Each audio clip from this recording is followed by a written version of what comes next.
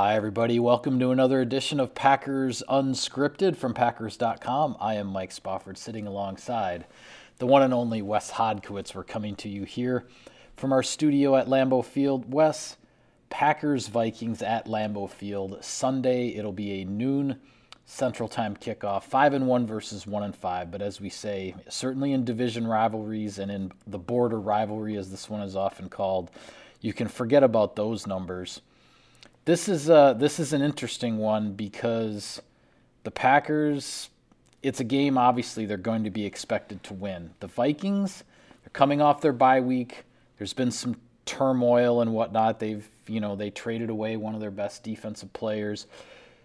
Who was that defensive player, Mike? What's that? Who was that defensive player? Yannick Ngakoue. Close, unique, but it was close. Yeah. Sorry. God, see, Fortunately, we had to worry about that for all of one game, just for the record. Yeah, okay. You got Ngakoue right, though. Yeah, well, that's the one I've been working on. Sorry to put you on the spot. But Ngakoue no longer with the Vikings. He's been traded away. Danielle Hunter, the other star pass rusher, is out for the season after neck surgery.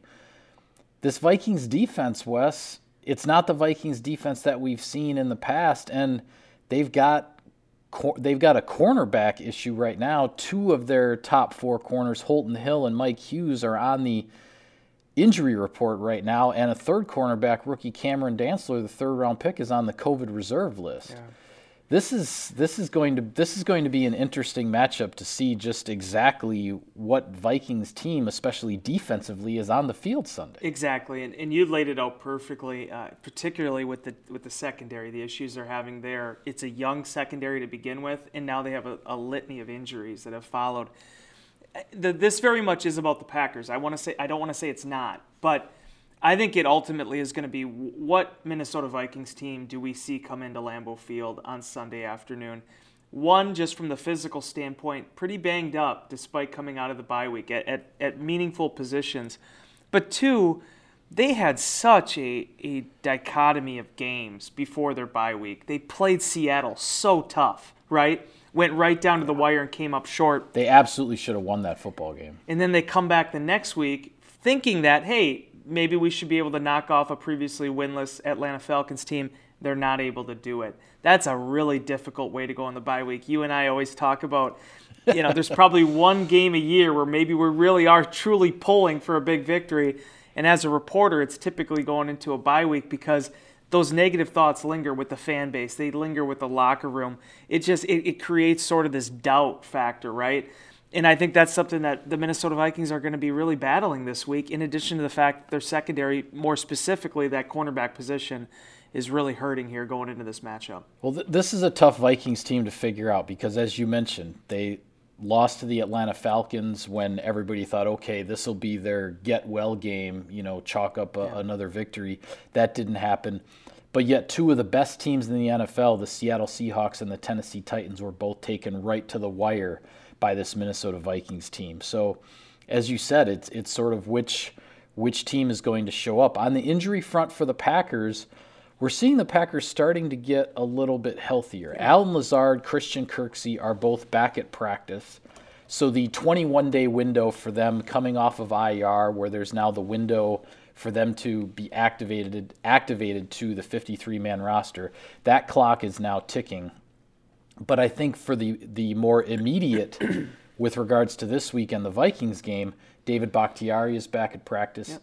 Tyler Ervin is back at practice. Darnell Savage, who missed last week's game, is back at practice. Now, Kevin King and Aaron Jones are still not at practice, and suddenly Mason Crosby is on the injury report for the Packers as well. So we will see what happens as the rest of the week unfolds there. But for all of the injuries the Packers have been dealing with, it seems that the health trend is, even though there are 19 guys listed on the injury report, the overall health trend in terms of participation might be trending in the right direction. Well, this is why it's important, right? Because you and I don't know how many of these guys will legitimately be playing on Sunday, but the fact that David Bakhtiari was able to practice on Wednesday, that's a pretty good sign with the chest injury that I think everyone's sort of been, no pun intended, holding their breath over. Yeah.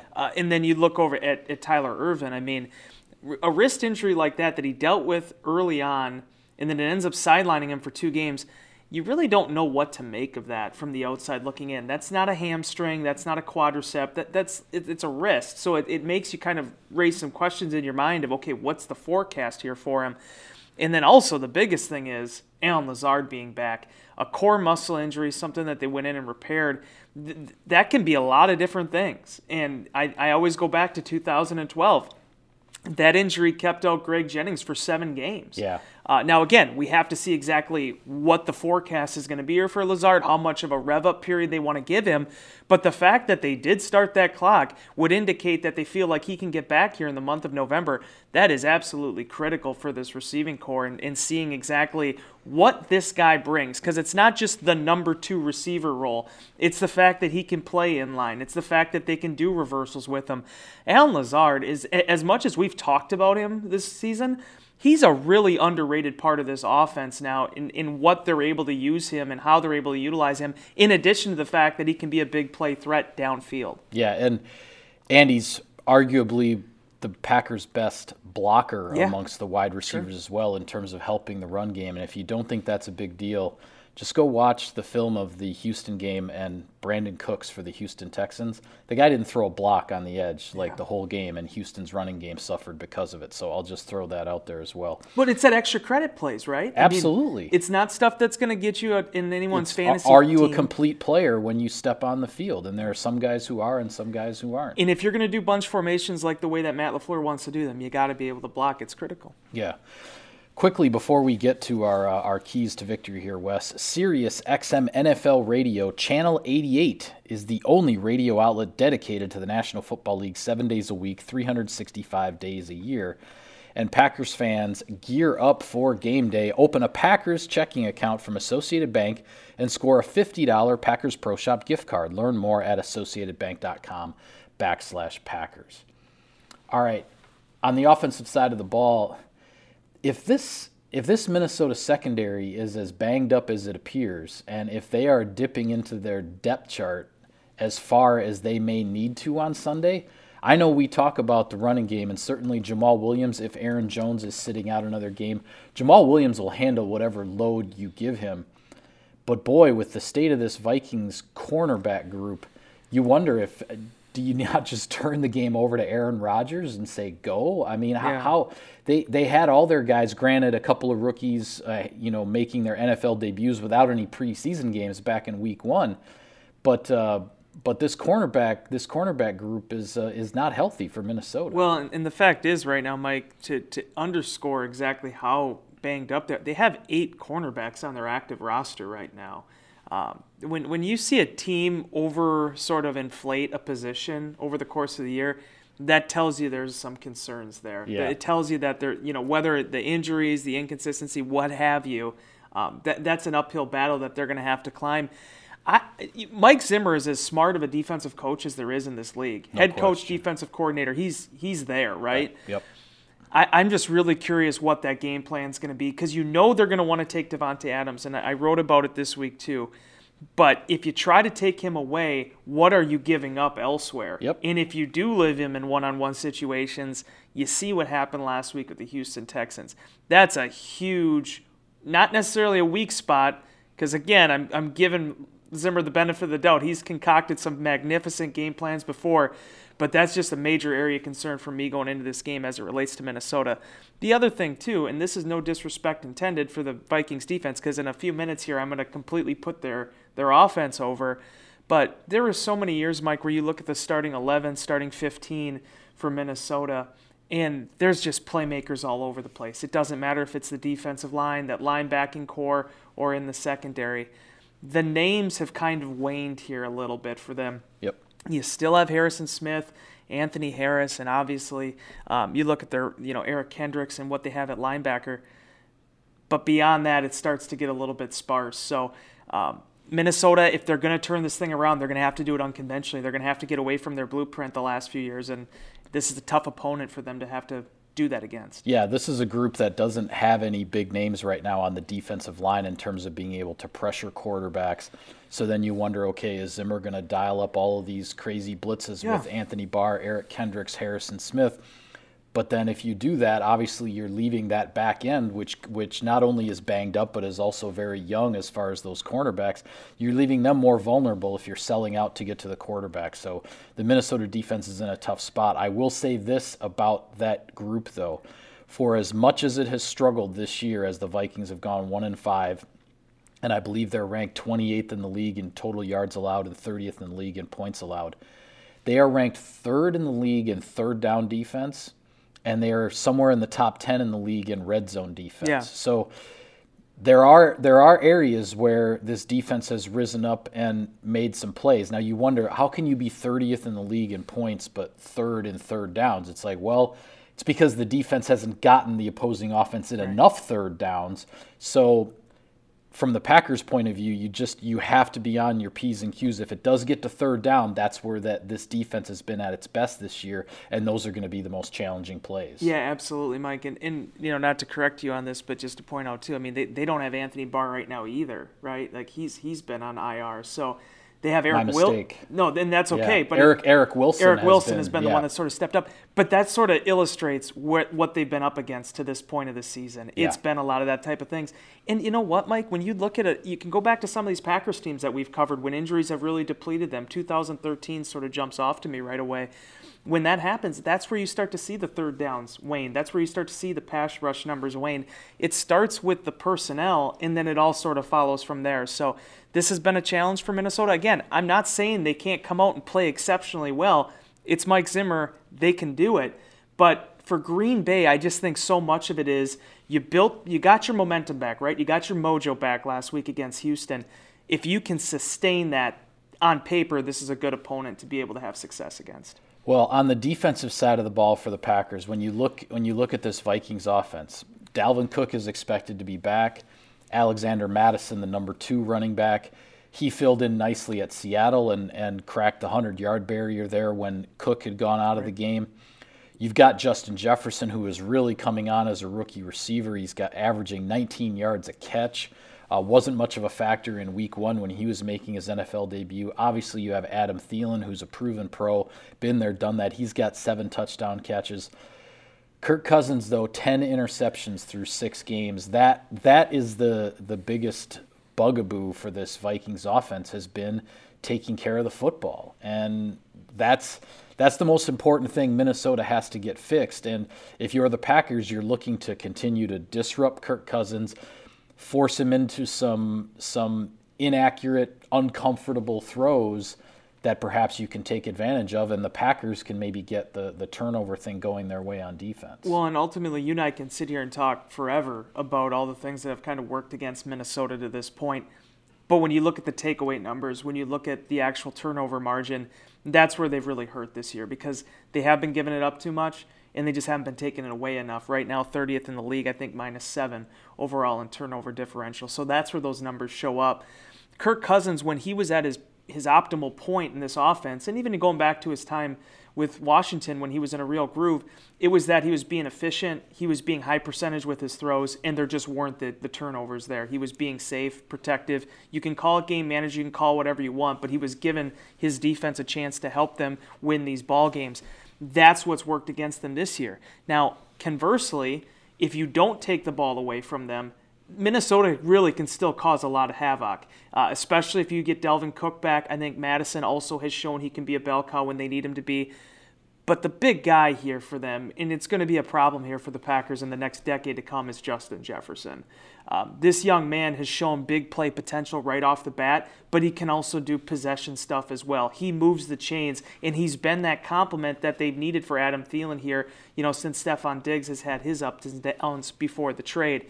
And I just think that he's a really good complement for this offense and the vision of where they want to get to. And if the Packers aren't mindful of where Jefferson is, this guy can really make you pay. Well, if Kevin King has to miss another game, what are your thoughts on how Mike Pettin will match up as far as Jair Alexander, Josh Jackson, Adam Thielen, Justin Jefferson? What are your thoughts there? One thing I'm going to be interested to do that I haven't been able to do to this point of the season, maybe I should have used the bye week for this, was actually sit down and figure out how much they've actually matched him against guys.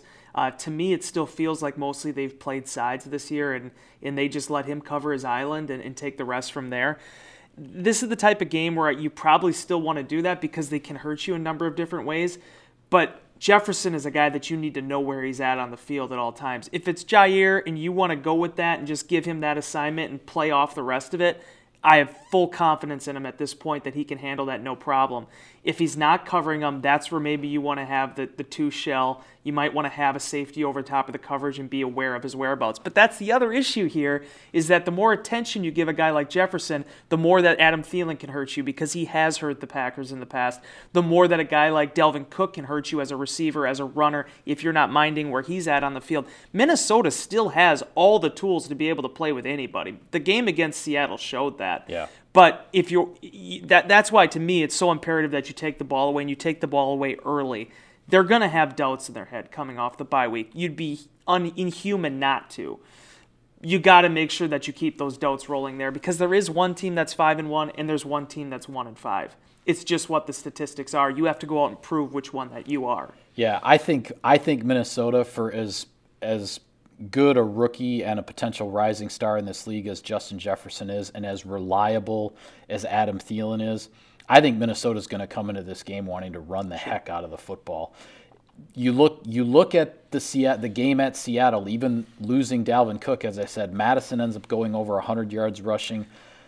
That's how they're going to protect Kirk Cousins. That's how they're going to set up Kirk Cousins for success, is to pound the ball in the run and try to establish that running game as much as possible against the Packers. And that's going to be a challenge for this Packers run defense, which has stood up pretty well again in the Atlanta game. In the Houston game, the run defense was absolutely on top of things, but we've also seen some leakage in the run game in other instances. And getting back to the injury situation, I should mention as well, Tyler Lancaster was back at practice from his shoulder injury on the defensive line for the Packers. But I think Minnesota's game plan offensively is going to be to run Dalvin Cook and Alexander Mattison at this Packers defense as much as they can. Yeah, and you go back and look, Mike, before that injury that Cook dealt with there after the Houston game, the Seattle game, before that against Houston, 130 rushing yards, 2 touchdowns. Then against Tennessee, who's considered one of the front runners in this league right now, he had 181 rushing yards and a touchdown. I mean, this guy was going off after he signed that extension, and he's a guy that obviously the Packers are well familiar with.